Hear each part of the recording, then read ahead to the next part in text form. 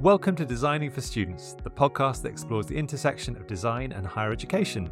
I'm Rich West, a freelance user experience consultant specialising in content.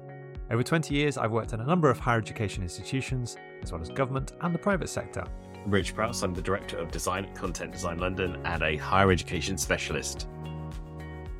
Designing for Students is a limited podcast series where you'll get to hear voices from around the world. From perspectives on leadership to hands-on skills, our goal is to inspire you to create experiences that will help your students succeed. So get ready to deep dive into the world of designing for students. We're brand new, so subscribe now so you don't miss out on any new episodes. Joining us today is Professor Radka Newton. Radka is from my old university, Lancaster University Management School. She's a co-founder of the Service Design in Education Network, which focuses on the transformational value of design in higher education. Professor Newton is also the editor of an upcoming book called Service Design for Higher Education, set to be released next year. So how are you doing, Radka, and how is lovely Lancaster? Thank you both for having me. I'm really excited to be a part of your podcast. Lancaster is ever-changing as every higher education institution. I've been here, you wouldn't believe it, since 2007 in a variety of roles. It's a beautiful campus university, as you know, Rick. And we are now expecting our new students who will be arriving soon. So we're all ready to go. Fantastic. And you say so from 2007 and a number of different roles. Could you give us an idea briefly what your current role is and how you got there? I've been thinking about what is really my role. When you become an education-focused professor, you have this calling. Your role becomes about ensuring the education continues, adding value.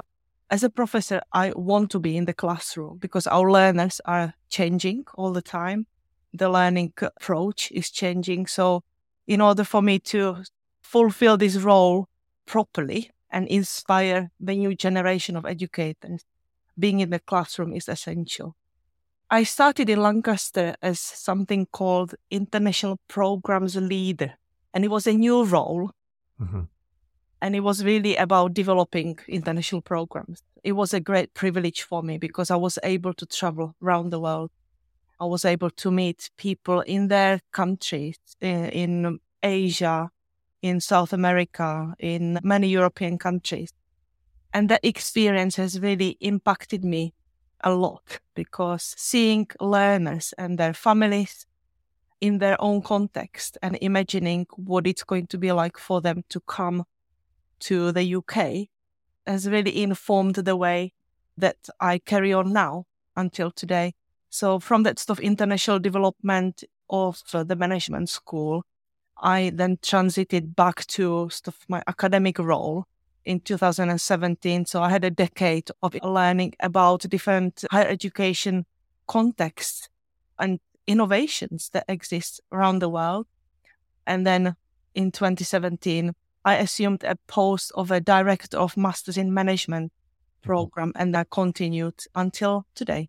Fantastic. So teaching, but with the experience of all of those different perspectives that you've seen from around the world. Amazing.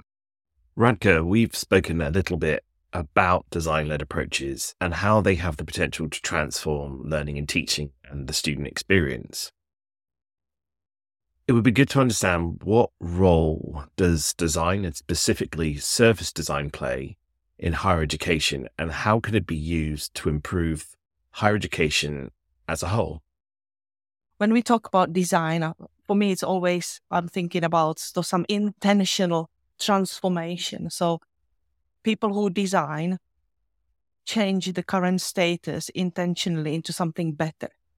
And in higher education, we face so many challenges around funding, around now questioning the value of degrees, about accessibility, different regulations that affect us externally. And so any sort of challenge that we encounter in higher education really lends itself to be one of these wicked problems. It's not straightforward. We don't really have simple answers. And I think that's where design can really add value, really bring people together from across different disciplines and help us define what the problems are. So I think sometimes we jump into conclusions, but I think design really empowers us to pause and think, what is really the problem we're trying to solve? What is the right challenge? So that's always my starting point, where I really see the value of design, because we are such a complex institution, organization, or even ecosystem. It's really interesting when you talk about that idea of intentionality. Design is often framed as a process or practice, but for me, it's about the idea that I'm intentionally solving this problem in a particular way to achieve an outcome.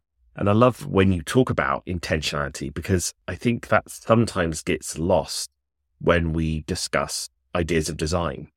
Absolutely. I think we just run around sometimes, because we're faced with so many challenges and we are reactive. We react very easily to what we need to do for the students, how we need to quickly solve challenges around teaching, around timetabling, around venues. But we rarely give ourselves the time to become more intentional.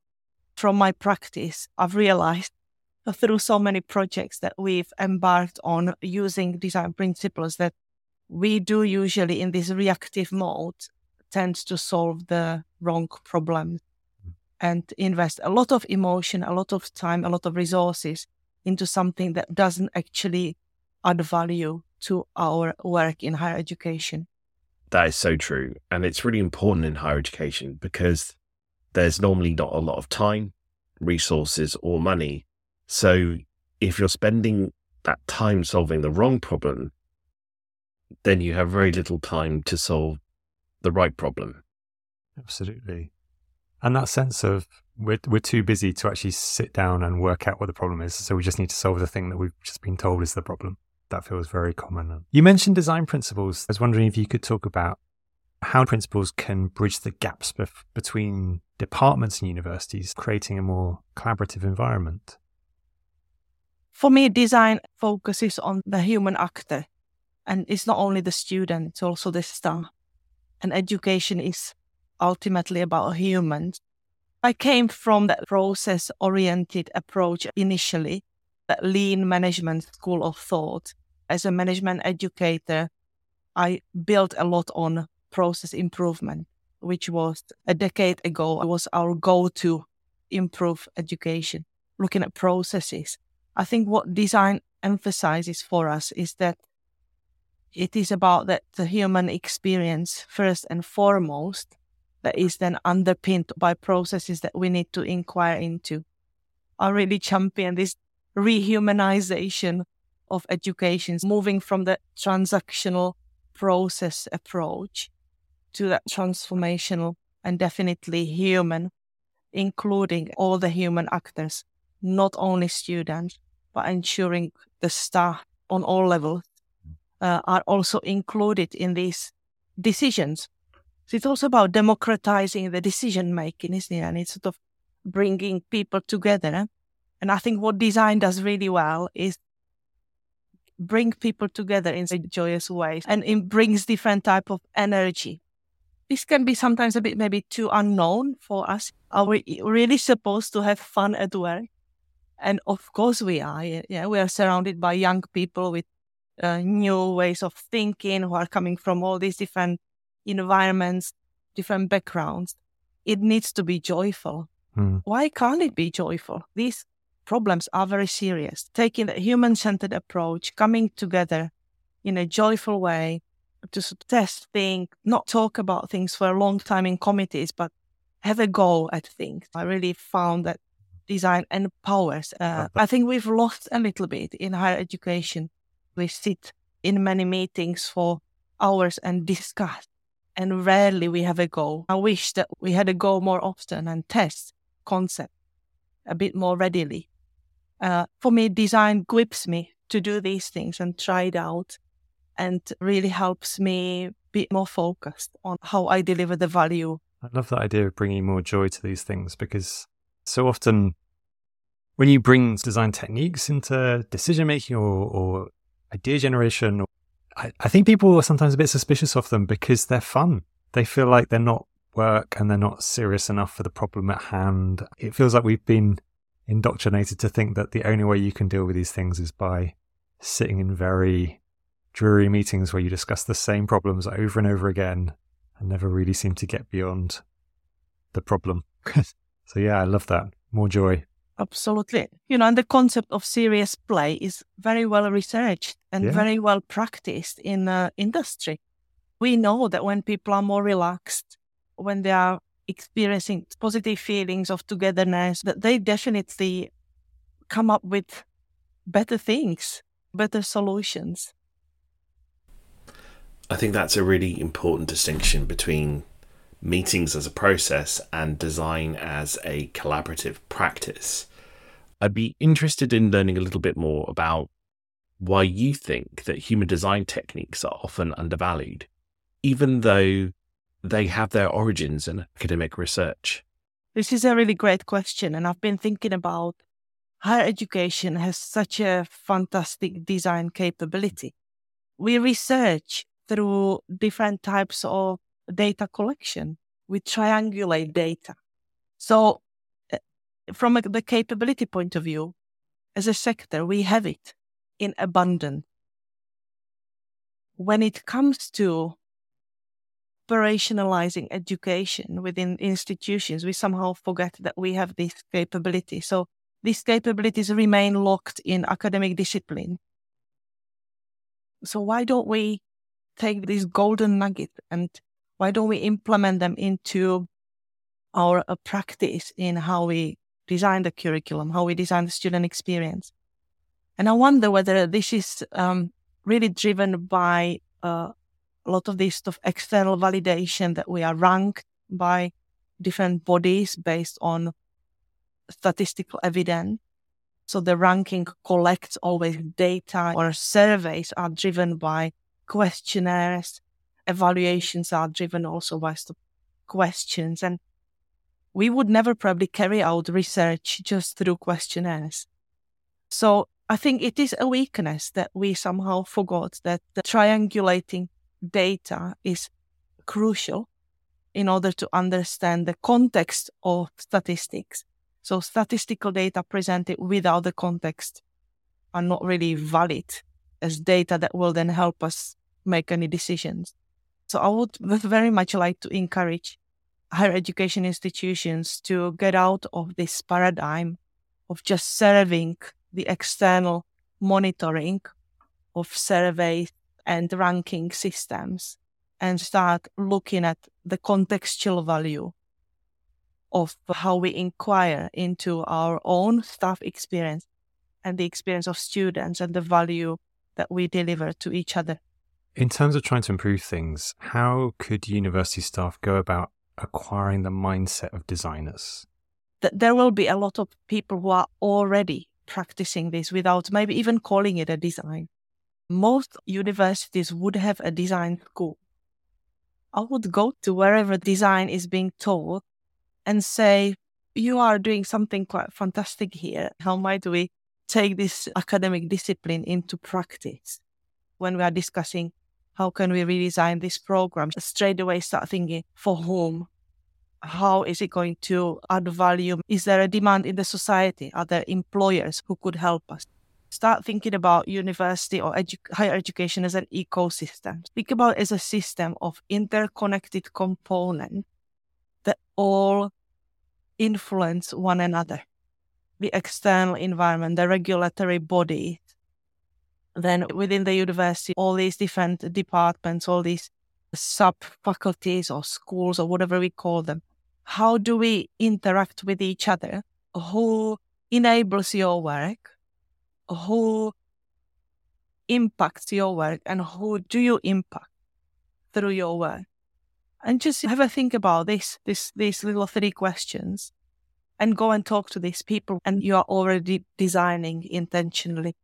Is that something that you recognize, that each part of the university often will reinvent something that's happening elsewhere? You know, you've got an expert in X, and yet the people over in another faculty will either go externally or they'll work it out for themselves. Does that feel familiar to you? Yeah, it definitely feels familiar to me. And I can understand that, for example, we have a very strong marketing department and you wonder why don't they input more into marketing ourselves, into helping us with the brand. So maybe there is a certain distinction between academic discipline and then practice in operation in higher education. This might be an interesting debate with those academic colleagues. We look for industry experience where we are an industry. We are a fantastic sandpit to practice. How do we brand schools? We all have logos. We all have websites.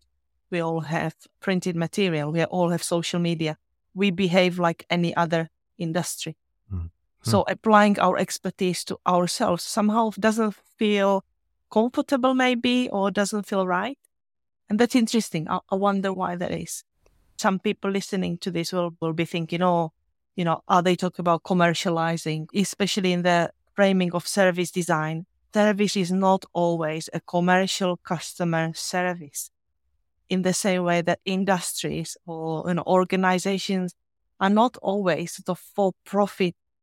So why not frame ourselves as a sector, as an industry with specific features, which don't have to always be perceived just in this negative commercialization, marketization.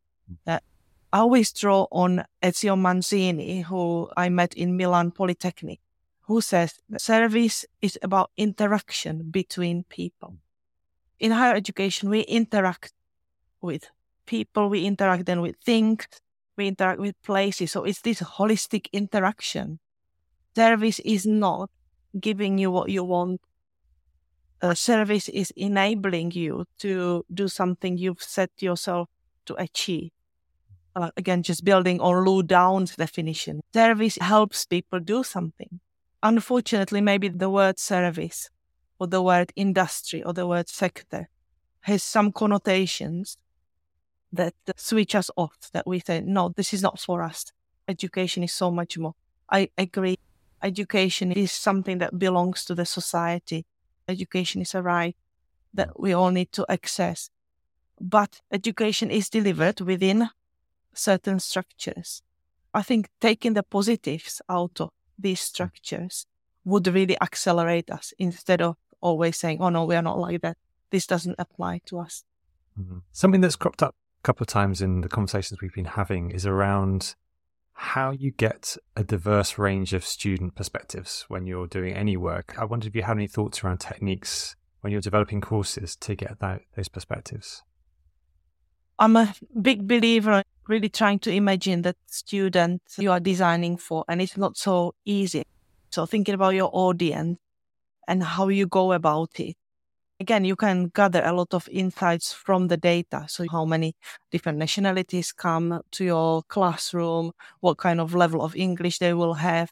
So through that research, you can piece together an image of a student or that we would refer to as personas. But I have been sort of experimenting with co-creating personas with my students in the classrooms. When they get to know each other a little bit better, we have a session together when I ask them just to work in groups and build me a typical student of this program. They co-create these sort of personas of students. And from this exercise, over the years, I've learned an awful lot. And I feel that's given voice also to those students who wouldn't normally come forward to tell me about their backgrounds, about their lifestyle, about their challenges.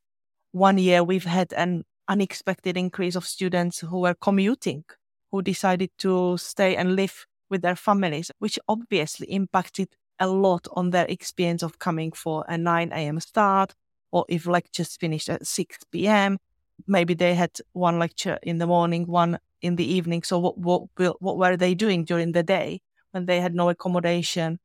How they maybe had to think about, where do I heat my lunch when the microwaves are only accessible to staff? It's a very informative and valuable exercise. And for the students, it's quite a lot of fun. They come up with all sorts of characteristics where they are actually voicing their own characteristics through this boundary object. So that sort of fear of disclosing something that they may not want to disclose personally that goes away.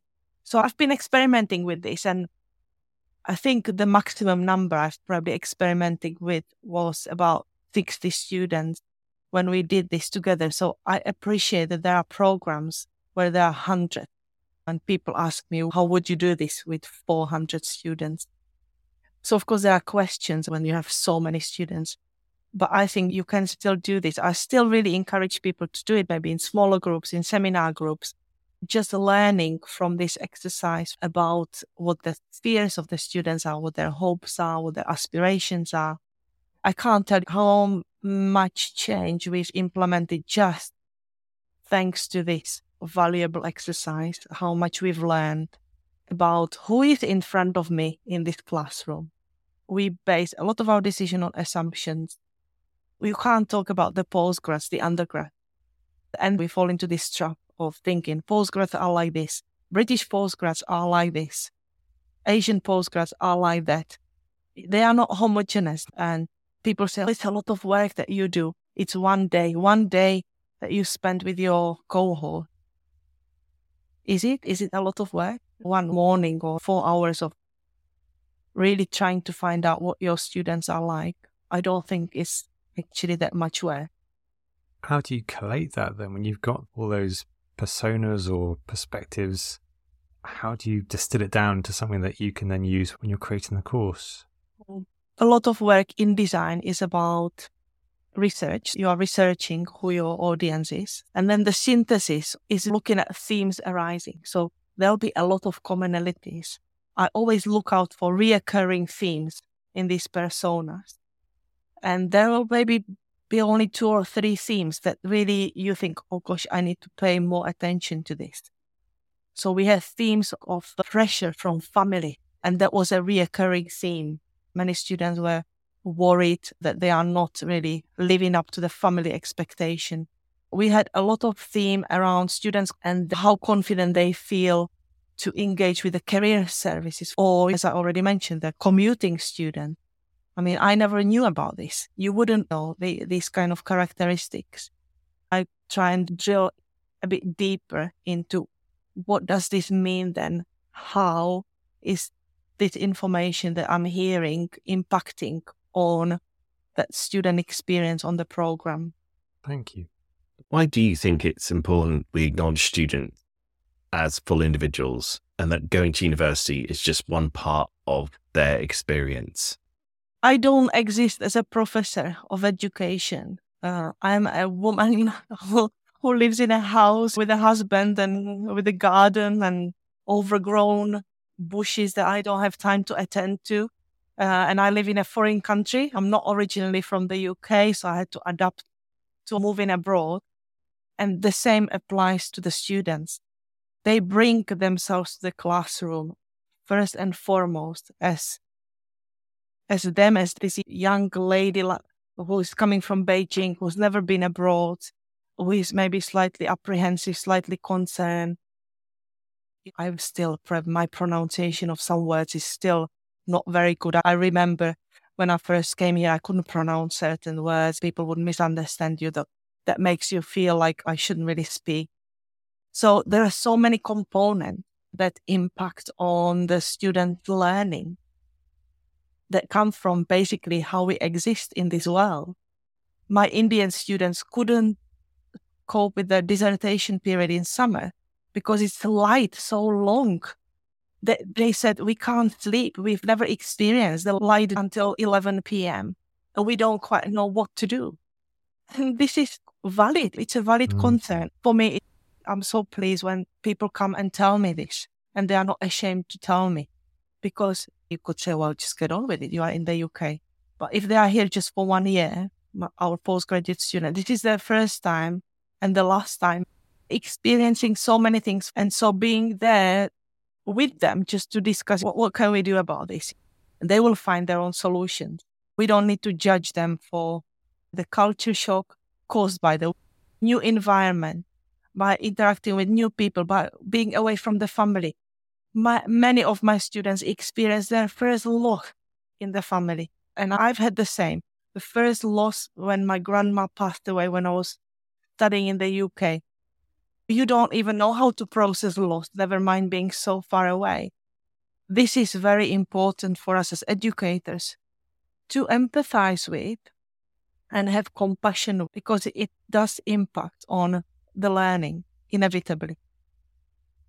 It just comes back to what you were saying before in terms of humanizing and the practical things that can have such an impact and the emotional things. So yeah, that all makes real sense. What design empowers you is to think about these journeys. We've all been on holidays. We go abroad. We go to an unknown place. So imagine that journey when you get excited. You book everything, and then comes the time when you have to pack. You don't know what to pack. You don't know how to prepare. You get somewhere. It's not familiar. It's different. The society operates in a different way. We've all experienced that. What really always helps me is to remember these people in front of me have just gone through this. Yeah, packing, saying goodbye, starting something exciting, meeting new people. This is not easy. It's a massive change in life. So just acknowledging that. So please, all educators, when you meet your new students, just pause for a minute and imagine this is what they have just done. Wow. They've not just arrived in your classroom that morning. There are many, many things that happened before, and there will be many, many things that will happen after they leave your classroom. They may not even know where to buy their groceries. They may not even know what to buy in the shop. I couldn't find Czech bread when I first came as a student. I was suffering because I didn't have my comfort food. Think about what happens to you when you lose all the comfort. Of course, it is formative. It forms your resilience. It forms you as a person. Yeah. I'm not trying to say we have to make everything so easy, but just acknowledging that and saying, wow, you are so brave. Well done. Try this product. See what it's like. See if you can find something that tastes as good as home. What's really interesting is we've touched on this idea in other podcasts. For example, the importance of food in terms of creating a sense of belonging. And I've always found it strange that universities talk about learning and teaching and then what's happening in the student experience as if they're separate things. But in reality, students don't experience their lives in that way. So design always reminds you, we are whole. You can't separate our life outside the university, outside the school, with the life that we have then as humans. My students, one year when we were doing a bit of journey mapping together, the journeys were like a roller coaster.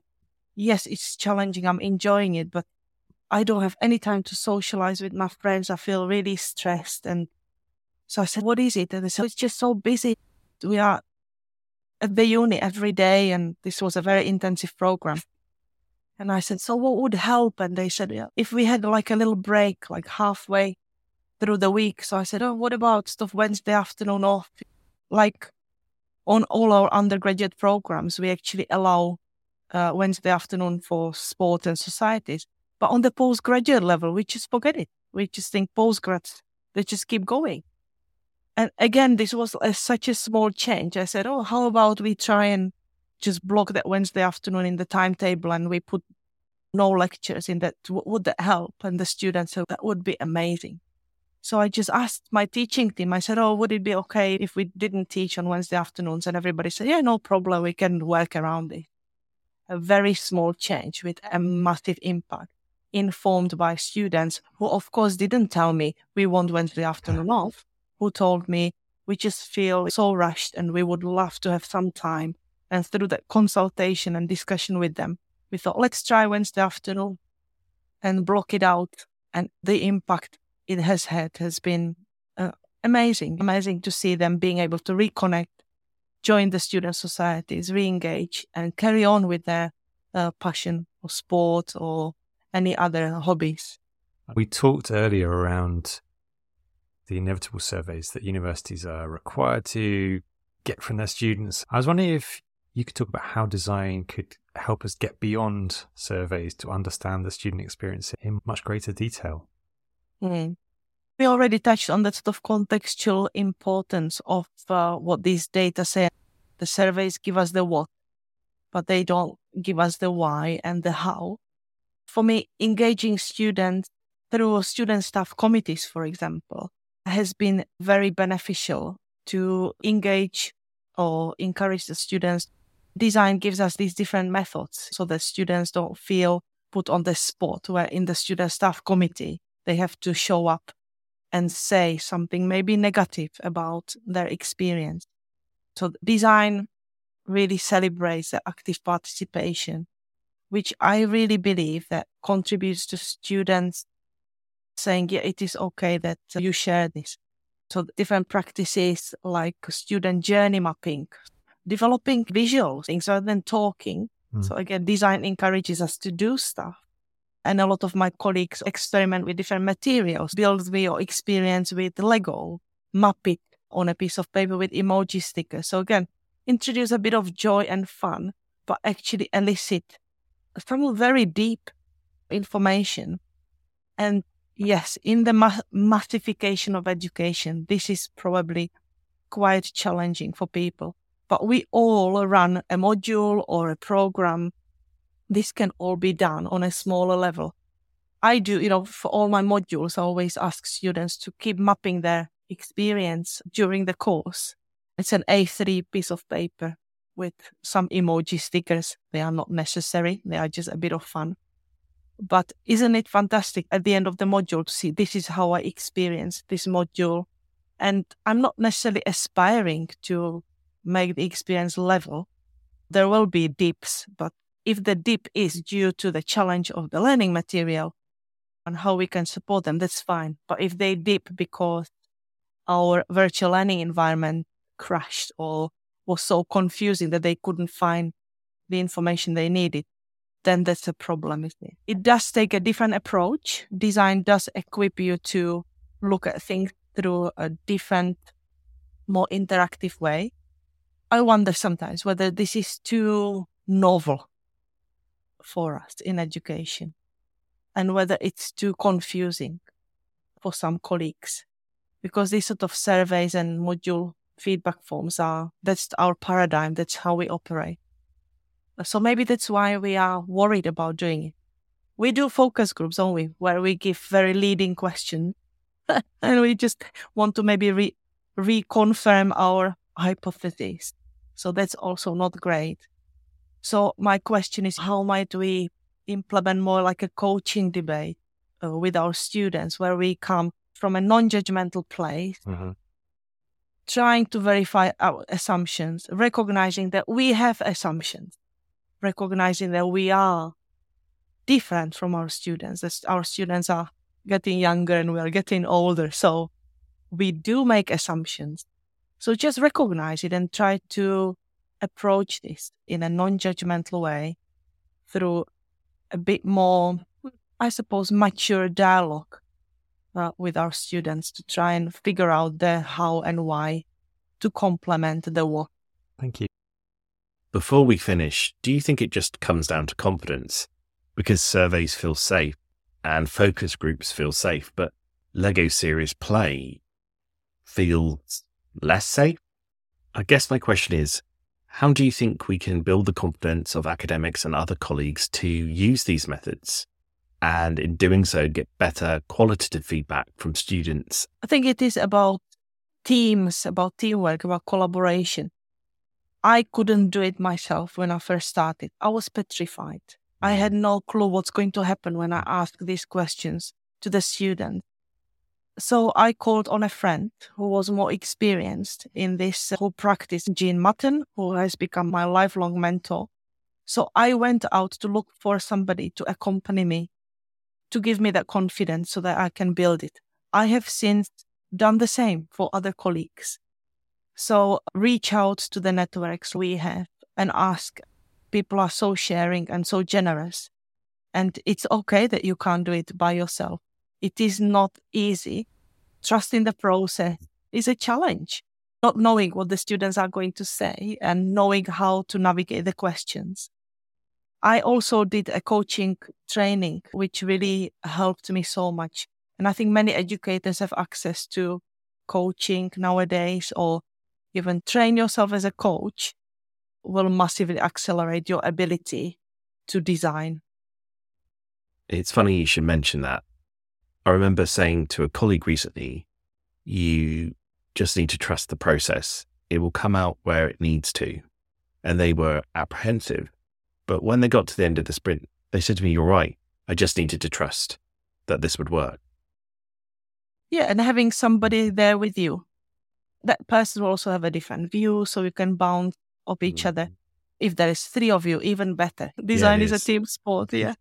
You're completely right. It's not something that you should do on your own. You need to work with other people, bounce ideas off each other.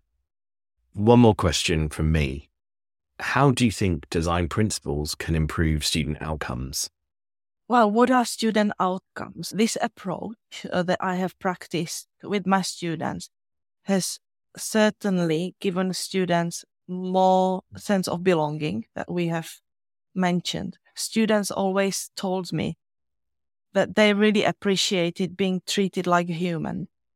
They really appreciated being given the opportunity to give their opinions, work with each other, share their experiences with each other. They do these learning journeys together and they look around the classroom usually and say, oh my goodness, I didn't realize that I wasn't the only one suffering at this point, that it's all of us.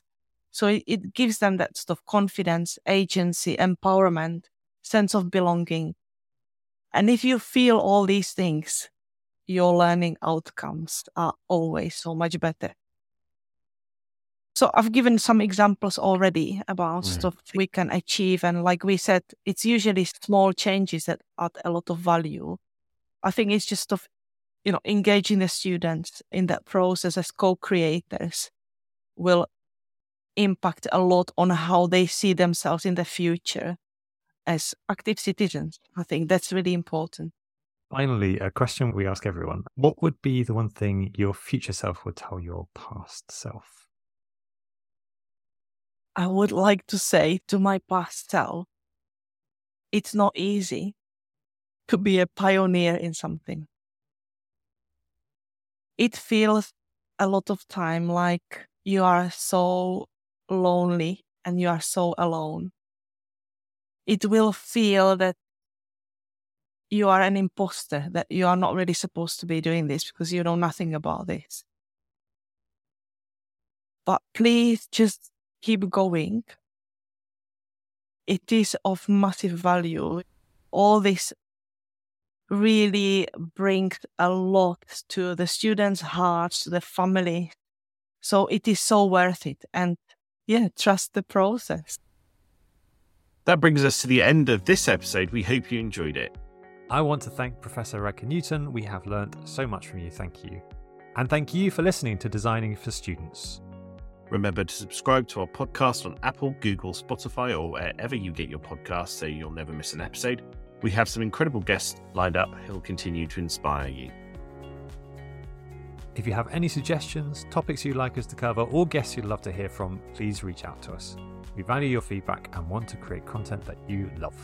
Thank you all for listening, and remember, you can change the world.